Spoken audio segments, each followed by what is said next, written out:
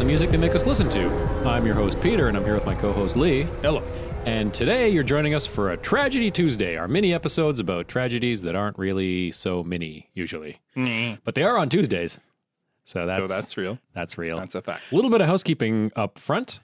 If you're joining us and you're a new listener, welcome. Hi. We recommend, as we always do, to go back and listen to some of our previous episodes, because a lot of times we'll do callbacks, not inside jokes. You won't be out on any jokes. But if you want like the full experience, we recommend you go back and start at the beginning, because odds are some of the stuff we've talked about is going to come up again. That's right. We got a great website up and running with a shop, some pretty sweet merch in there if you want to check it out. We have a print that we put together. We're sending out personalized disaster postcards. We even have some bonus content to go along with some of our episodes. Today's tragedy is brought to you by Lee, so I'm just going to hand it over right now to Lee. Hey, thanks, Peter. Hi, Lee. Everyone. Hi, everyone. Tragedy Tuesday from me. So I'll say this. Maybe this will be the last time I say it. But I'm the music guy, and I love music. So all my tragedies so far have been music based. And awesome. Oh, thanks. This one is no different, I guess. Yep. And today we're going to learn all about the Satanic Panic Ooh. and the PMRC. Nice. I don't know what that second part means, but I do know what satanic means. If you're old like me, it would ring some bells. And it's just in time for the month of Halloween. Yeah. So perfect. Get your candy corn handy. Hail Satan. What? Probably? Oh, yeah. Okay. Big time. Here we go. Okay, so the Satanic Panic. That was a colloquial term given to the general public's widespread fear of the presence of satanic ritual abuse in one's community or county, or I'll just say state. Okay. Because I feel like this is Didn't make it north? It's very it's genuinely American. Okay. I'm also going to say, I'm assuming that when you say a panic around satanic rituals, like justified and genuine.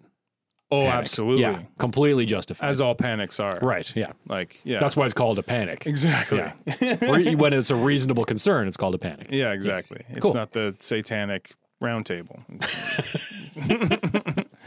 So, yeah, there's something very strictly American about it. Maybe I'm a little biased, but well, let's see. All right. So the roots of the so-called satanic panic can be traced back to the early 70s. Okay. By the 80s, it was in full swing with a widespread belief within American evangelical Christianity that a vast underground network of Satanists were pulling the strings of secular society. Okay. Still waiting for the made-up part, but go ahead. There's no made-up part. It's all facts. I only deal in facts. Fair enough. So, yeah, it's kind of indicative of how things have changed. Right. Back then seems like more of an innocent time. Right. It's like, oh, they're worried that there's these satanic cults. Oh, yeah, right. Isn't that so cute and sad? Yeah. Where, fast forward and now their scapegoats are based on their version of reality, but just basically, people who exist like as, immigrants and refugees or anyone who basically isn't strictly heterosexual. Yeah, right. So it kind of changes. Go fuck yourself. The globalization of concerns. Yeah, right. So back then, their concerns were much more made up. Right. Yeah. Not that they're legitimate now. Sure. It's just more harmful. Right. Yeah. So, thinking about the roots of it, one thing that comes to mind for me was the Charles Manson. Right. And the Manson family. Yeah, right. It's kind of cherry picking a little bit, but I feel like the crimes that he and his so-called family carried out really shook America to its core. Right. And they had that like ritualistic bent to them. Yeah, exactly. Right? There was definitely they tried to play that up. Yeah, for sure. Yeah. And the fact that the crimes of this nature could be carried out seemingly at random and with such brutality was sort of unheard of at the time. I mean, certainly you had murder before then, but this was kind of a thing where on the one hand, it was in tandem with like the hippie thing that was happening, carried out by these kids who were, some of them at least, overachievers. Right. So that's a little bit, I would think, unprecedented, not to mention the fact that not too many murderers or criminals like Manson ended up on multiple magazine covers. Right. Life. Yeah. Rolling Stone. In a way that's like, do you love this guy? Yeah, right. Yeah, exactly. But yeah, I guess that is like the first high profile, or maybe one of the first high profile instances of cult leaders corrupting youths. Yeah, right? I think so. Yeah, I could totally see how, maybe this is too stereotypical, but you think of the stereotypical 50s, 60s parent, right, confronted with the idea that someone like Manson could come along and steal their overachieving kid. Exactly. Scared the shit out of everybody. Okay. So that's 69. Yeah. Kind of a weird year, like we've talked about before. Like same year you had Woodstock. Yep. You had Altamont. Right. And then the same year you had the moon landing. Yeah. You've got Helter Skelter. Yeah. Not that those are flip sides of the coin, but sure, but you have like a lot going on, In their own different ways, they're both kind of pinnacles of human achievement. No? Hot take? I'm glad you were here to put a point on that. It was sort of hard to find like specific instances of, what really set this satanic panic off. But I came across one book that was published in 1972. Okay. It's called The Satan Cellar. Okay. Like buyer seller. Oh, gotcha. Not a basement. Oh, okay. That's actually the first thing that I thought of. Right.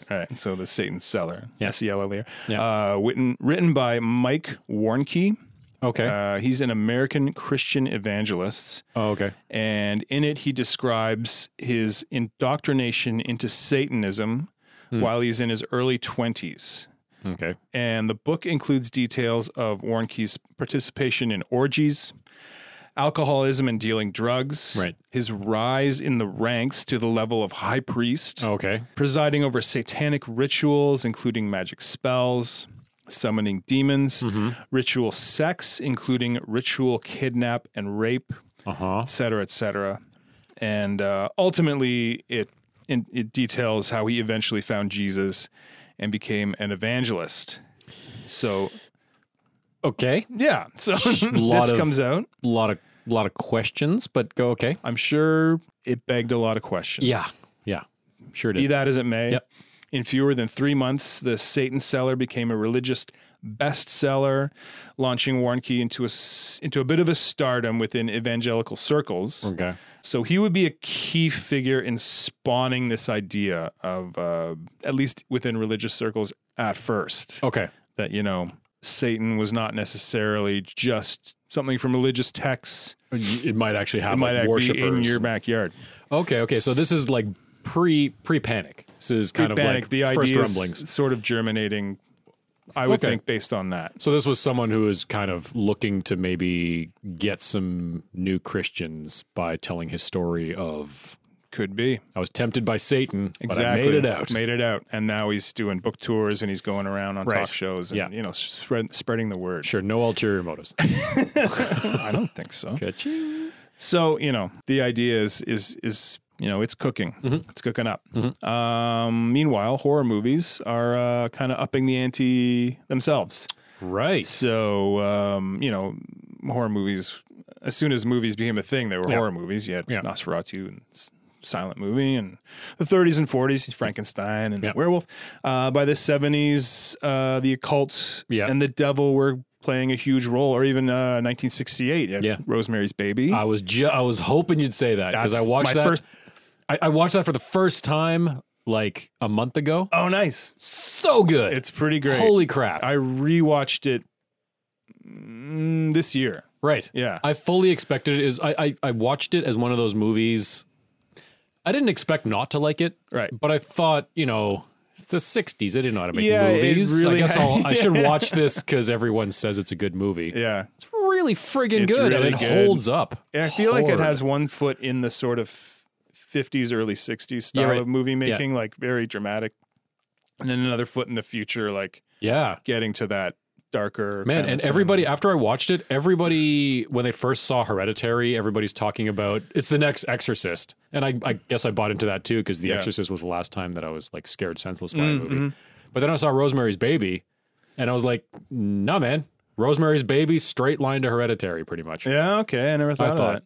Yeah. Yeah. Because it's all about, spoilers, summoning a demon, and you have all these like yeah. weird charm, that like thing that she wears, the necklace, and this like secret cult. She's the vessel, and it's basically her baby's the vessel. You know, yeah, very culty. I love that movie. Sorry, that was a bit of a sidebar, but I just got excited. I was going to come in, you came in, you got excited. I got excited. I'm happy to do that for you. I got pumped. So yeah, Rosemary's Baby, directed by Roman Polanski. Indeed, connection to Manson. Yeah. Right there. Hey, you mentioned The Exorcist. I did. That's another one. 1973. 73. William Friedkin did that. Same year you had The Wicker Man. Oh yeah, I never saw that one. By Robin Hardy. That's very culty. Yeah, it's about straight line to human sacrifice. Midsummer. It is quite midsummer, actually. When was Ari Aster born? Oh, shit. At the right time. Yeah. 1974, Texas Chainsaw Massacre. Yeah. Brutal violence. All these are like family cult horror movies. Oh, big time. Yeah. And of course, 1976, you had The Omen. Oh, yeah. Demon possession of a child. Mm-hmm. So no shortage of Satan, death cults, and fear. Right. In the cinema.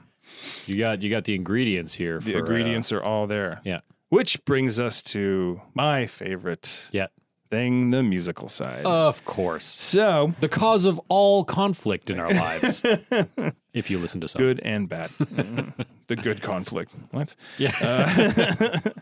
So the seeds of heavy metal, which would be almost exclusively the soundtrack to the Satanic Panic, were being planted around the end of the 60s. Okay. Now, John Lennon, he claimed that the Beatles' Ticket to Ride was the first heavy metal song.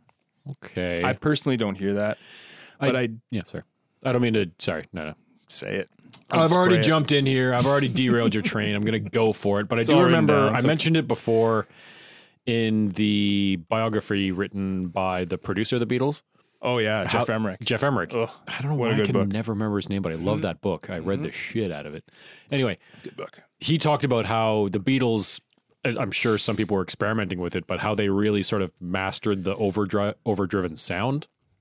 Yeah. Which is there's probably a line to be drawn between that and then metal musicians being like, hey, let's use that for something absolutely. A little harder. I think they came across feedback by accident. Like they left their guitar leaning against an amp and then it went nuts. Yeah. But I think I actually heard one of the first instances of distorted guitar was the Kinks had I don't remember if it was by mistake or on purpose, but one of them had poked holes in their speaker and liked the way it sounded. Okay. Yeah.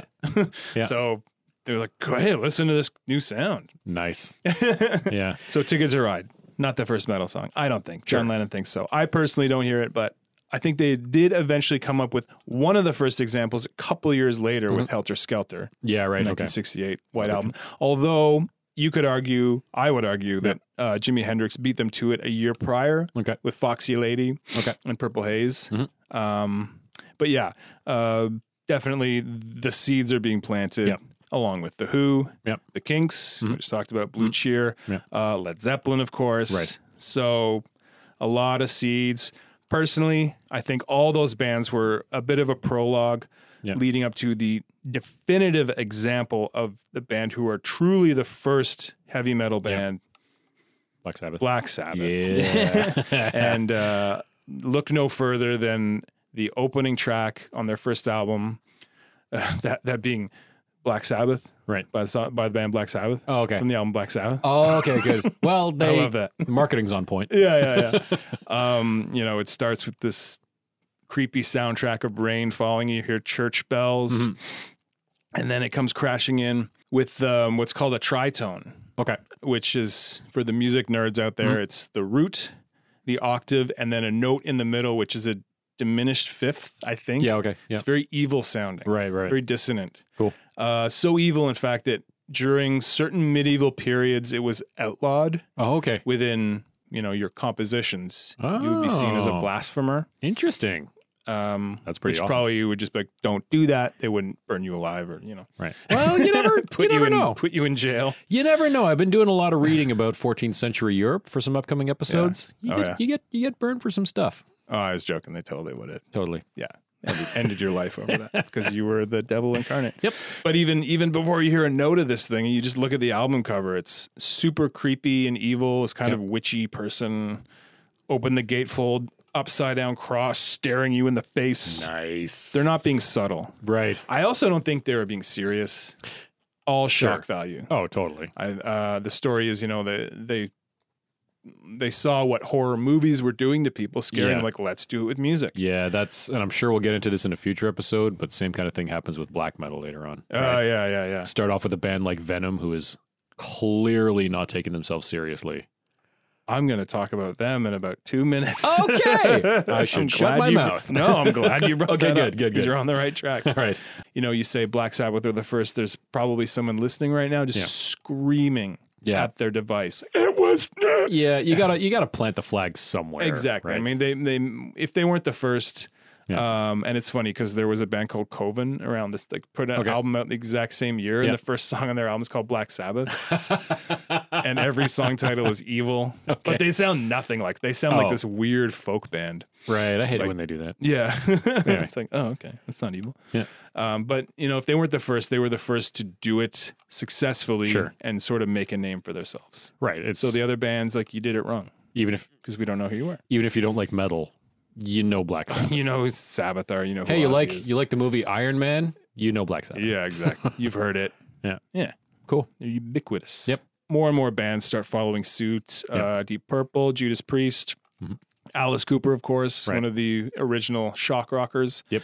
Then eventually you had Iron Maiden, Motorhead, Def Leppard. Yeah. Alongside that, you have this whole punk rock thing happening. Right. Really nothing to do with Satan or the occult per se, but more of tapping into this whole like disenfranchised youth, right, and kind of giving a direct outlet to that frustration, like feeling you're an outcast. Yeah. And certainly heavy metal, I mean, most of it is not dealing with Satan. I mean, it would be more accurate to say in general it's either going to be about sex, right, or some form of rebellion, right, with maybe a little like some violent overtones. So while punk and metal were kind of at odds, they definitely had that in common. Yep. By the beginning of the 80s, metal and punk were both fairly new, but fairly well-established forms of music. Mm-hmm. Parents undoubtedly hated them both. Mm-hmm. And this isn't like Frank Sinatra. Well, yeah. Well, even like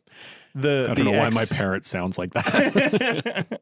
But I think even if the cool parents who are the once cool parents, like the ex-hippies, like you go back 10, 15 years, their form of rebellion was sort of peace and love and rejecting the ideas of war and materialism in favor of coming together and understanding. And now the rebellion is pretty like overtly violent. Yeah, exactly. Or at least the imagery is. The pendulum, as it does, swings back equally the other way. Mm-hmm. So rather than peace and love, you've got, I don't care about it. I'm going to scare the living shit out of you.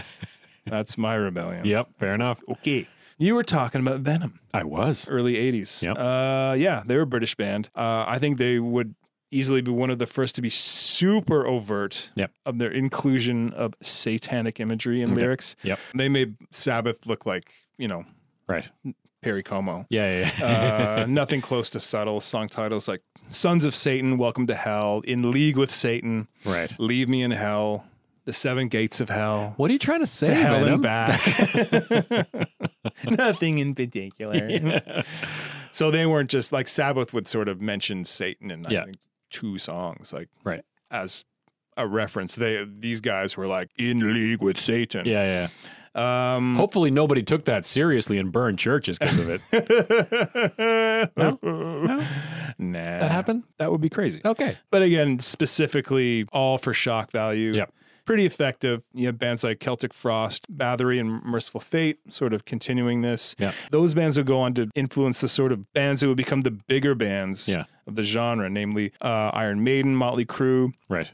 Even Metallica, Megadeth, and Anthrax sort of dipped their toes into the occult thing. Yep. Of course, Slayer were basically the chairmans of the board. Yeah, pick an album cover. Yeah, exactly. So where you had Venom they were more specific and like every song was Satan, but they were so schlocky. Right. It was kind of impossible to take too seriously. Where Slayer, not that they're not schlocky, but No. I was scared when I first heard Slayer. I got to say, as you know, 2 years ago now, I decided to do a deep dive into black metal because I realized that a lot of the music that I listened to, like at the time, one of my favorite bands was Deafheaven, and I kept hearing about black metal influence. Didn't know what that meant, so I decided to do a deep dive.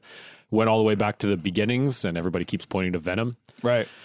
So I listened to Venom, and I was like, this is what everyone's talking about? But then I went on to like Mayhem and all the Norwegian stuff, and then you see the lines being drawn to Slayer, and you get a song like Slayer telling me they're gonna rip my fucking face off. And it's like, I don't think you're joking. Yeah. No, Venom was joking, but I feel like I don't want to meet the guys in Slayer. No.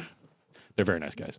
But listening to the music scares you. Well, that's it. Like when I heard the music, I was scared. When I saw a picture of them in like hockey jerseys and drinking beer, I was like, oh, that's it. Seeing the band came a lot after getting into Slayer for me. Yeah, so same thing happened. I saw a picture. I'm like, I want to go to a barbecue with these guys. You listen to the music though, and it's like, you're gonna kill me. Yeah, that is another level. Yeah. So and sidebar. Slayer. So you have this period of time, early to mid 80s, where more and more the idea of the nuclear family was dissolving. Lots of families at this point, they saw both parents having careers. Divorce was also far more prevalent. Right. This is probably the era that gave rise to the latchkey kids concept. I certainly was one. Sure. By the time I got to grade 4, I was just coming home, letting myself in, and I even have my school picture from that year. Because my parents put a key around Oh, no. Yeah. I was so proud. Key around a string around my neck. Nice. Nice. What a goober. So basically you come home from school, let yourself in, left to your own devices for, a couple hours at a time. Right. So Might as well summon Satan. Hey, why not? Yeah. And bored. Yeah. So you couple that with this very subversive forms of entertainment. And so far I've talked exclusively about metal, but of course it wasn't just that. Pop music itself had become quite risque. By that point, because again, the ante is always upped. Everything gets more extreme. With the likes of Madonna and Prince and what have you. So it was a very evil, sexy time. Yeah, it's a material world, and she's just living in it. Yeah, that's right. So you had all these elements in place for a prevailing sort of paranoia. Yeah, right. Like, where are my kids? Yeah. And what the hell are they doing? Right. Well, okay, fair enough. Yeah. Satan wasn't really seen as the direct threat. I don't think anyone was worried about confronting the devil. It was more worried about deluded people carrying things out in Satan's name or the devil's name. Gotcha. So in particular, you had sort of 2 prevailing theories on that. One would be more conspiracy motivated. People in positions of power and influence being the perpetrators. I see. Which is sort of carried over to this day. You hear about that kind of thing all the time. You're talking about like playing records backwards kind of thing? Intentional messaging? Or backmasking for sure. Or even like just senators or like, people who have a lot of influence and pull. Right, yeah. Being, having ulterior motives. Right. Or on the other hand, many believe these self-styled Satanists were simply teenagers influencing and pressuring their kids. Okay. Sure. The weird kid at school. Yeah, right. So nobody can smell the general public's collective unrest quite like the news media. So taking advantage of this growing obsession with the occult, tabloid newspapers and tabloid television, which was another kind of advent in the 80s, stoked the flames with reports of razor blades and Halloween candy, backwards messages on albums, and possession by Ouija boards and rather spirited sessions of Dungeons and Dragons. Dungeons and Dragons is really in the crosshairs. One of these things is not like the other. It was seen as like this recruiting We're being taken over by maniacs putting razor blades in apples and nerds locked in their basements filling seats with farts. Nice. It might be Satan. It might be level 8 mage with... I don't know the words to say. Might be Satan. It might be Doritos. Stinky elk. That's just these sad kids who you should feel happy they have each other. But I guess flash forward 10, 15 years and then it's video games, right? There you go, which is the root of all evil. Yeah.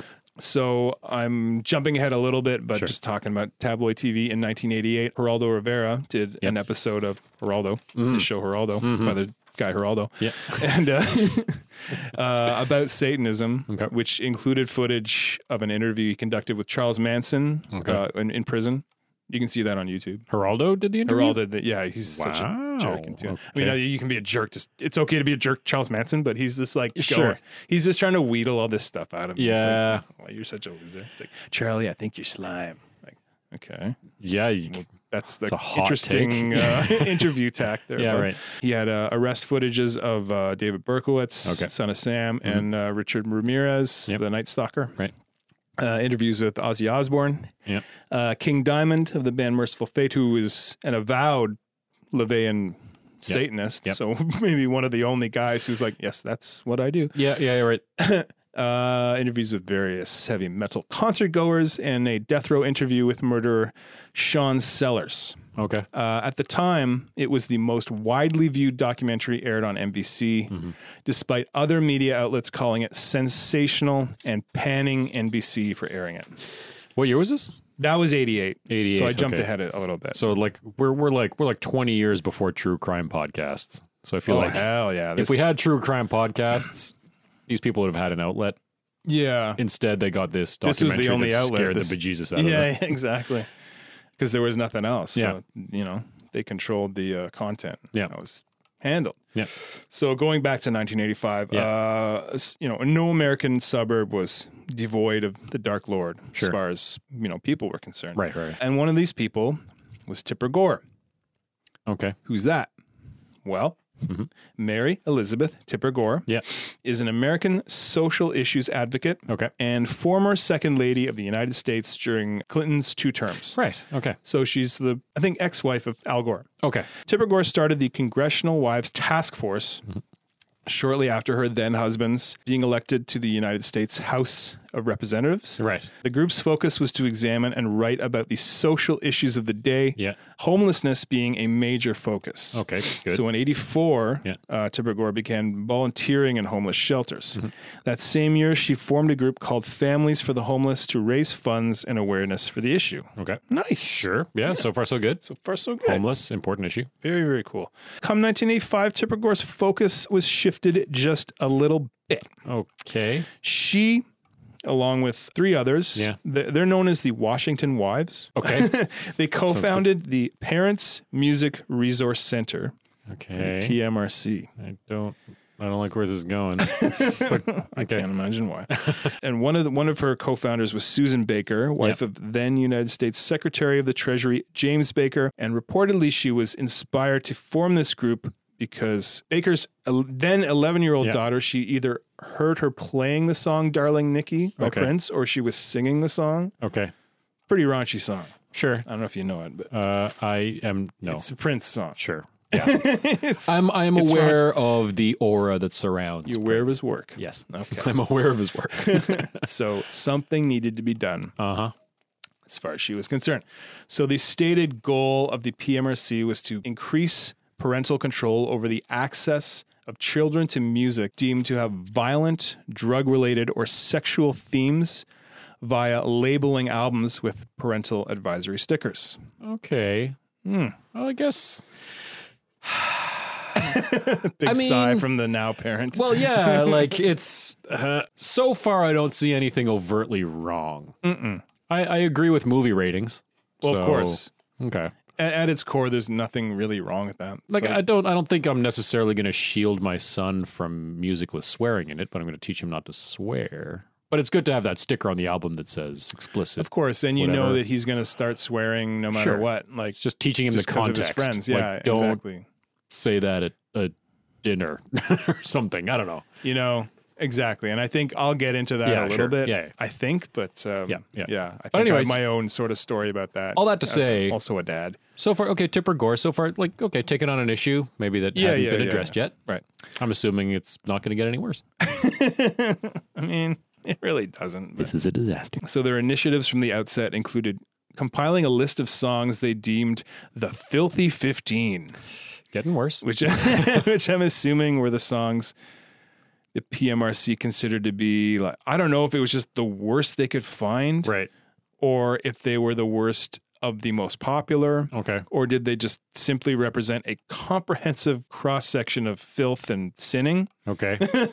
Anyways. Says Dipper. Yeah, it's a pretty funny list. Yeah. So you've got some dead obvious choices. Okay. You know, band Wasp. This is a heavy metal band called sure. Wasp. Yeah. Their song was Animal, brackets, Fuck Like a Beast.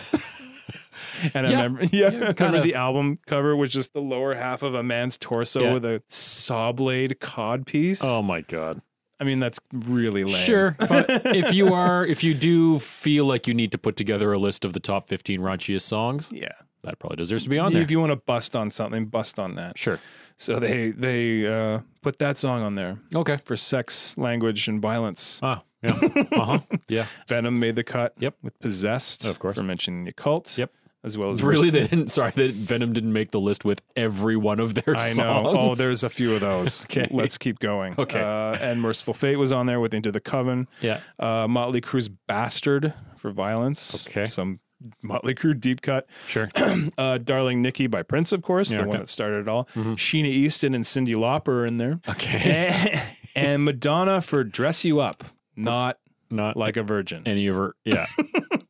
I feel like maybe keep an eye on our social media because I think I'm going to put together a Spotify playlist of these 15 songs. Oh, yeah, please do. Because I kind of want to listen to them. It sounds like some listening. It's going to be an awesome there's playlist. even stuff I've never heard of, which I didn't write down and I can't remember what it is. Yeah, we're going to put together a list of the time and share it and keep an eye out for that because I want to listen to this. Yeah. And also Twisted Sisters, We're Not Going to Take It.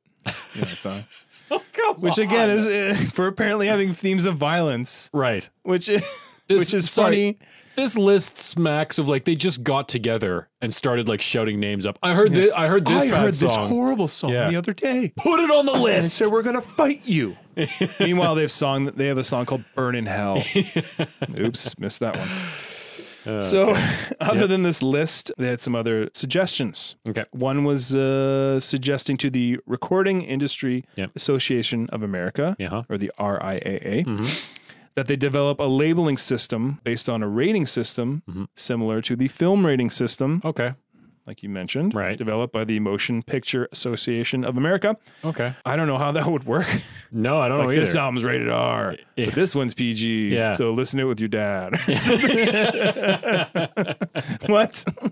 That would just like, I feel like that would trigger the invention of Napster.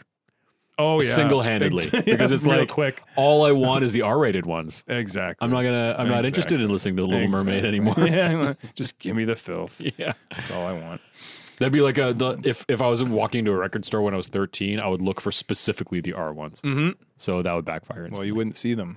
Oh, you know what? Well, why? I'll tell you why. Additional suggestions included printing warnings and lyrics on album covers. Okay. Forcing record stores to put albums with explicit covers under the counters, like cigarettes and dirty porn. This is We're not selling firearms. We're pressuring television stations not to broadcast explicit songs or videos. And this one's my favorite. Yeah. Quote, reassessing the contracts of musicians who performed violently or sexually in concert. Does that mean like we've reassessed your contract? It's null and void. Right. More like, sorry, too many people are coming to see your show. Yeah. You're making us too much money. You're making us way too much money. So this lady said that we can't do that. Yeah, no. So hit the bricks, pal. Yeah. Yeah. No, I feel like if anything, those contracts are getting reassessed upwards. Yeah, we're giving you another $200K. Yeah. Buy more blood. Yep. I wonder how much blood $200,000 would buy you. Oh, man. So much blood. Like that part in The Shining. Yeah. It sounds like you're speaking from experience. No, I'm not. What's next? August 1985. 19 record companies agreed to put parental guidance, explicit lyrics labels on albums to warn consumers of explicit lyrical content. Sweet. Is that where those come from? Yeah. Like that black and white explicit. Oh, yeah. Oh, cool. This is the roots of it. And I guess that's really as far as you can take it. We were talking about how would a rating system work. Just explicit lyrics. Put it there. And then people are like, oh, I'll buy that album. Yeah. It's got swearing on it. Yep. Before these labels could be put into place, the U.S. Senate agreed to hold a hearing on, quote, porn rock.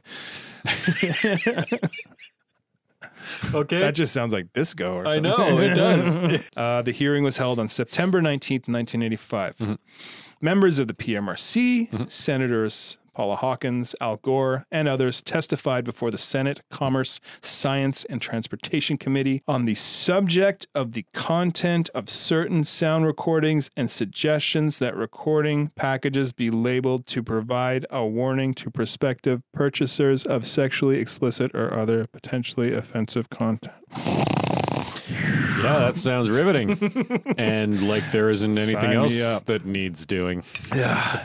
There were also 3 musicians present to also testify and kind of represent the good guys. So you had John Denver, Okay. Frank Zappa, Oh, okay. and Dee Schneider from Twisted Sister, the singer. kind of a good cross section. Worst of the worst. Okay. So, supporting witnesses. Yes. Paula Hawkins commented that, quote, much has changed since the days of Elvis's seemingly innocent times. Didn't Elvis get a ton of shit for how he danced? Exactly. Okay. It's so funny.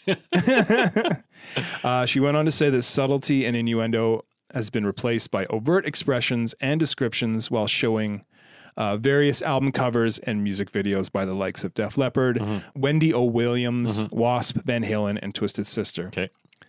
Right. Like, talk about having zero insight and perspective of being able to see the bigger picture. Like, things were better when Elvis, like, your parents freaked over Elvis and his dirty, dirty pelvis, which they wouldn't show on TV. Exactly. Like, can you not see that This whole thing smacks of it like gets more extreme with every generation? like what we were saying, the whole thing smacks of I saw this video and it appalled me. Yeah. Did you do any more research? No. It's awful. I didn't it's like enough. it because I didn't understand it. It's enough.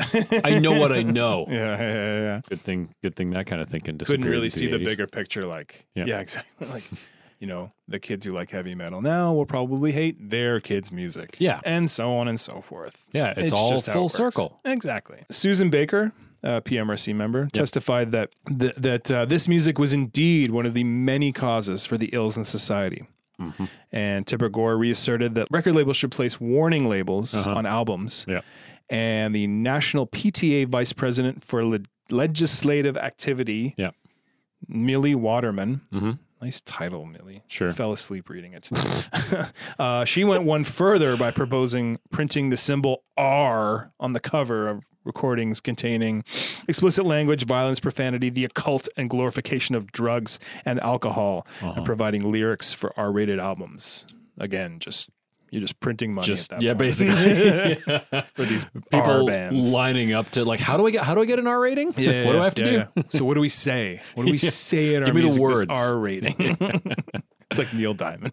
Also, Dr. Joe Stussy, a music professor at the University of Texas at San Antonio, spoke regarding the power of music to influence behavior. Okay. And he argued that heavy metal was different from earlier forms of music, such as jazz and rock and roll, because it was, quote, church music and, quote, had one of its central elements, the element of hatred. So he's a traitor. Like, I picture him like dressed nice in a suit, but with like round John Lennon glasses and a ponytail, and maybe like Chucks instead of nice shoes. Yeah. Dick. Yeah. So church music, heavy metal church music, Okay. I mean, church burning music. yeah, nice. How's it going? I liked it. I was grasping before you got there first. You got there first. That's later. I I like don't it. even get into that. Okay. That's later. That's another one. That's another That's tragedy. another episode. Yeah. So, opposing witnesses. Yes. Frank Zappa, Okay. during his statement, asserted that, quote, the PMRC is an ill-conceived piece of nonsense which fails to deliver any real benefits to children, infringes the civil liberties of people who are not children, and proposes to keep the courts busy for years dealing with the interpretation and enforcement problems inherent in the proposal's design. He also went on to raise suspicions of the whole thing being a distraction from a certain blank tape tax. Apparently back then there was like taxes or there was it existed or would soon exist for this media that you could copy other media onto. Yeah, they were concerned that everybody would just start copying music instead of buying it. So he sort of proved himself to be one of the OG conspiracy theorists. It's all just a smokescreen, man. John Denver stated that he was strongly opposed to censorship and raised some fairly evident points, such as the censors often misinterpret content, right, and that censorship itself was counterproductive in that it only serves to make that which is denied become more desired. Yeah, which we've been talking about all along. That's just basic math. So you got to think maybe there was some conspiracy that the PMRC was working with the record labels. Like, well, maybe. We got to move some units. Well, I don't think so, but I think it's just more short-sighted. Yeah, silly no, people. totally. But I can't even. How is that not the first thought? Like we're going to make this so if they're worried about cults, they're going to start a worldwide cult. Yeah, exactly. The only movies I wanted to see as a teenager were the ones I wasn't allowed to see. Yeah, exactly. Right? Yeah. You want to go see Iron Giant? I want to go see Fight Club. Yeah, real. What's that fire over there? Chuck some gasoline on it. Yeah, right. Put it out. Yeah. Many members of the PMRC were surprised that John Denver was against them, assuming this wholesome country boy was kind of their ace in the hole. Look, this musician agrees with us. Yeah. Oopsies. Nope. Finally, D. Snyder of Twisted Sister testified against the proposed labels as well. In particular, he defended the Twisted Sister song Under the Blade, which the PMRC interpreted as being about sadomasochism, bondage, and rape. Okay. Snyder claimed he'd written the song about an impending surgery, and that, quote, the only sadomasochism, bondage, and rape in this song is in the mind of Ms. Gore. Burn! Boom. Ms. Gore was looking for sadomasochism and bondage, and she found it. Someone looking for surgical references would have found those as well. Yeah. And final quote from him, the full responsibility for defending my children falls on the shoulders of my wife and I, because there is no one else capable of making those judgments for us. Yep. So I think they're expecting him to be a heavy metal dum-dum, and he's a pretty well-spoken guy. I don't know where that image came from. Like, honestly, some of the nicest, smartest people I've ever met are metal musicians. Right. I'm sure Ozzy didn't help, but wow. There's always you get those guys. You get your bad apples. You also get your bad apple. Homicidal church burners. Yeah. But you also get super nice guys. But you always get, Don't focus on the negative. King Diamond's a really nice guy. Yeah. If you see his interviews. He's like, yes, I'm a Satanist. Tea. Would you like some tea? The parental advisory explicit content stickers and labels eventually became a thing in November of 85. Okay. Despite this hearing, which was a bit of a dog and pony show. Although it wasn't until 1990 that the sort of recognizable parental advisory explicit lyrics like the one you can sort of picture in your mind came into play. Okay. And eventually it was parental advisory explicit content in 96. Oh, okay. You can kind of see that black and white. Yeah. Like it's like a logo. It's like a t-shirt almost. Yeah, exactly. Yeah. And it's speaking of like the forbidden fruit, I distinctly remember there was that Canadian punk band, the Dayglow Abortions. Yep. And it was like the talk of it's been grade 10 or something. Like my buddies, there was this band. I went downtown and got the record. I remember the bus ride home, just hadn't heard a note of it. I didn't want it to sound like we just had the album out, reading the lyrics and and just feeling like, oh, we are bad. Right. Don't tell my mom that. Oh, God. And it was just the best feeling. Nice. And it's actually a pretty good, stupid album. Sure. Yeah. A couple more court-related, heavy metal-related instances here. Yep. In 1986, a lawsuit against Ozzy Osbourne was filed by the parents of John McCullum, a depressed teenager who committed suicide allegedly after listening to his song Suicide Solution. The plaintiffs, however, failed to prove that Ozzy had any responsibility for the teenager's death. Yeah. The plaintiff's attorneys alleged that there was a line in the song that stated, "Why try? Get the gun and shoot." Okay. Lyricist Bob Daisley and Ozzy both stated that the line was actually "Get the flaps out," which is a Okay. distinctly British slang for genitalia, female genitalia. Yeah, gross. Right. And Ozzy also stated, so they got that wrong. Yeah, right. Okay. Whoops. And Ozzy also stated the song itself was about the alcohol-related death of AC/DC singer Bon Scott in 1980. I see. So suicide solution, Right. not the answer to a problem. Right. Solution as in a liquid. Yeah. Oops. These parents also tried to sue the estate of William Shakespeare for depicting suicide in Romeo and Juliet. I'm sure they did. Any other fictional work depicting suicide that they wanted to sue? No? Boy. No? Okay. Yeah. Cool.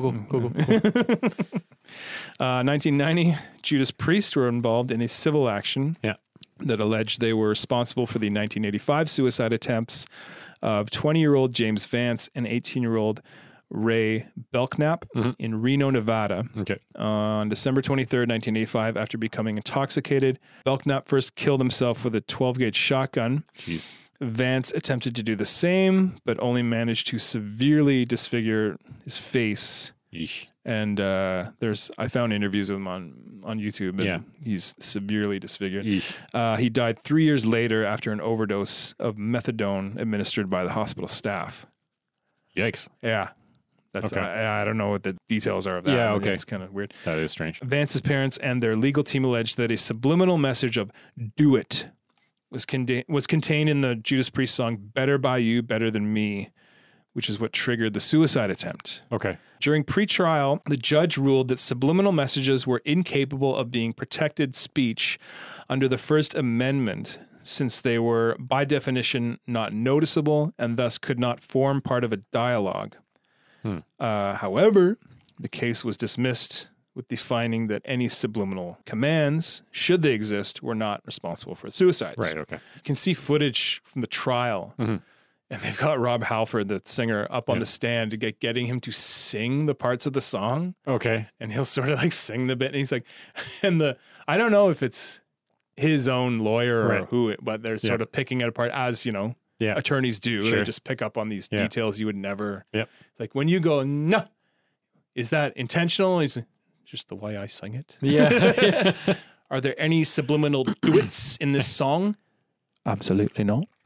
Right.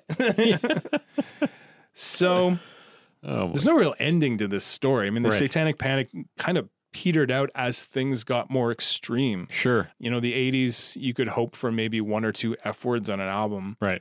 On your typical Metallica. I'm like, they said the F word. Yeah. Once, bands like NWA and that kind of thing started happening, it sort of changed the game. Just kind of saturated it. Yeah. Can't win them all. Can't win any of them now. And that, and then of course, as we keep mentioning, the black metal thing happening in Norway, it's kind of like, you Americans are cute with your Satanic Panic. You worried about? I just burned a church down. Yeah. And that is amazingly not the worst of what happened in Norway. Not even close. I think it's just a good way to end this by going back to where we started. Okay. With you remember that book, The Satan Seller? I do. By what's his name there? Mike Warnke. Yeah. Well, in 1991, Cornerstone Magazine, an evangelical publication, no less, launched an investigation into Warnke's life and testimony and found his book to be a bunch of made-up bullshit. I was going to say totally legit. Okay. It was all true. That is shocking. So he didn't commune with the devil? I guess not.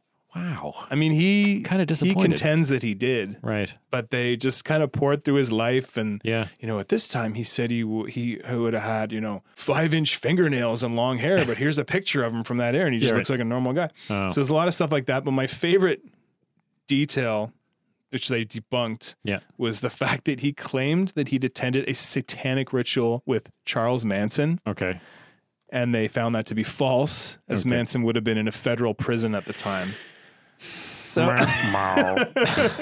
it's like, not only is that the easiest thing to look and like, right? Yeah, you're full of shit. But just the fact that he was like, and I was a Satanist, and Charles Manson was like, oh my God, he's the guy. Like, yeah, but that's like, but it wasn't even in conversation. He wrote a book. He would have had months to check the calendar. This was back in the 70s. No one checked. There was no internet. That's just hilarious. That's just so we start with Manson, so we end with funny. Manson. Yeah, That's a satanic panic. that's awesome. And that's, I don't know if it's a disaster, but That's it was, had some disastrous elements absolutely. to it. I mean, it's kind of in some ways it's an anti-disaster in that it resulted in those awesome labels that tell you what albums to buy. Exactly. Told you to buy the Daigle abortions and Yeah, right. giggle with your friends on the OC Transpo. That was an awesome story. Thank you. And the song I picked. Oh yeah, songs. So, well, holy cow, I had my pick of the litter here. Yeah, right. Yeah. But I decided to take a real left turn. Okay. And I went a completely different way. Twisted Sister. Yeah. It's literally what it was. Okay. Like, Under the Blade. No, wait, that's too obvious. Okay. So there's this band called Sabbath Assembly. Okay. They're fairly new. Okay. Like 2000s new. Oh, okay. And they follow the they follow the teachings of this very specific sect of Christianity called the Final Process, Okay. which deems, and like that could be a whole other podcast, Sure. but it's not really. I was looking at it's like not a disaster. It's Right. more. I mean, I'm sure there's podcasts that exist. Yeah. For it. So Yeah. seek it out. Yeah. But basically they see God and Satan as equals. Okay. And they want to reunify them. Oh. So it's literally like praise God, Yeah. hail Satan right. in one breath. That's So I think that kind of That's pretty metal. represents both. yeah. Yeah. The concerns of Tipper Gore Yeah. and King Diamond, for Yeah. example. So the song is We Come From the One Okay. from their 2012 album, Ye Are Gods. Okay. And they're a pretty cool band. Now, their last few albums, they sound very sort of classic heavy metal, but at this time, they were very like this culty, Right. folky, weird band. Yeah. It's some creepy stuff, but it's pretty cool. That's awesome. Check it out. That's You're probably hearing sweet. it right now. You probably are, and you probably did. Thanks for joining us for that Tragedy Tuesday. Hope you learned something. I sure did. And that's to listen to more metal Listen to more metal. It's and, good for you. and burn fewer churches. Don't burn churches. Don't burn That's churches. a dick move. Just metal. Yeah. Just the metal. Black metal, yes. Church burning, no. No. Don't be a dick. Black metal, yes. Stabbing, no. No. That's a whole other podcast. So if you want to follow us, you can find us on social medias at This Disaster Pod. You can go to our website, www.thisdisasterpod.com. We got a sweet new shop up there with some bonus content and everything.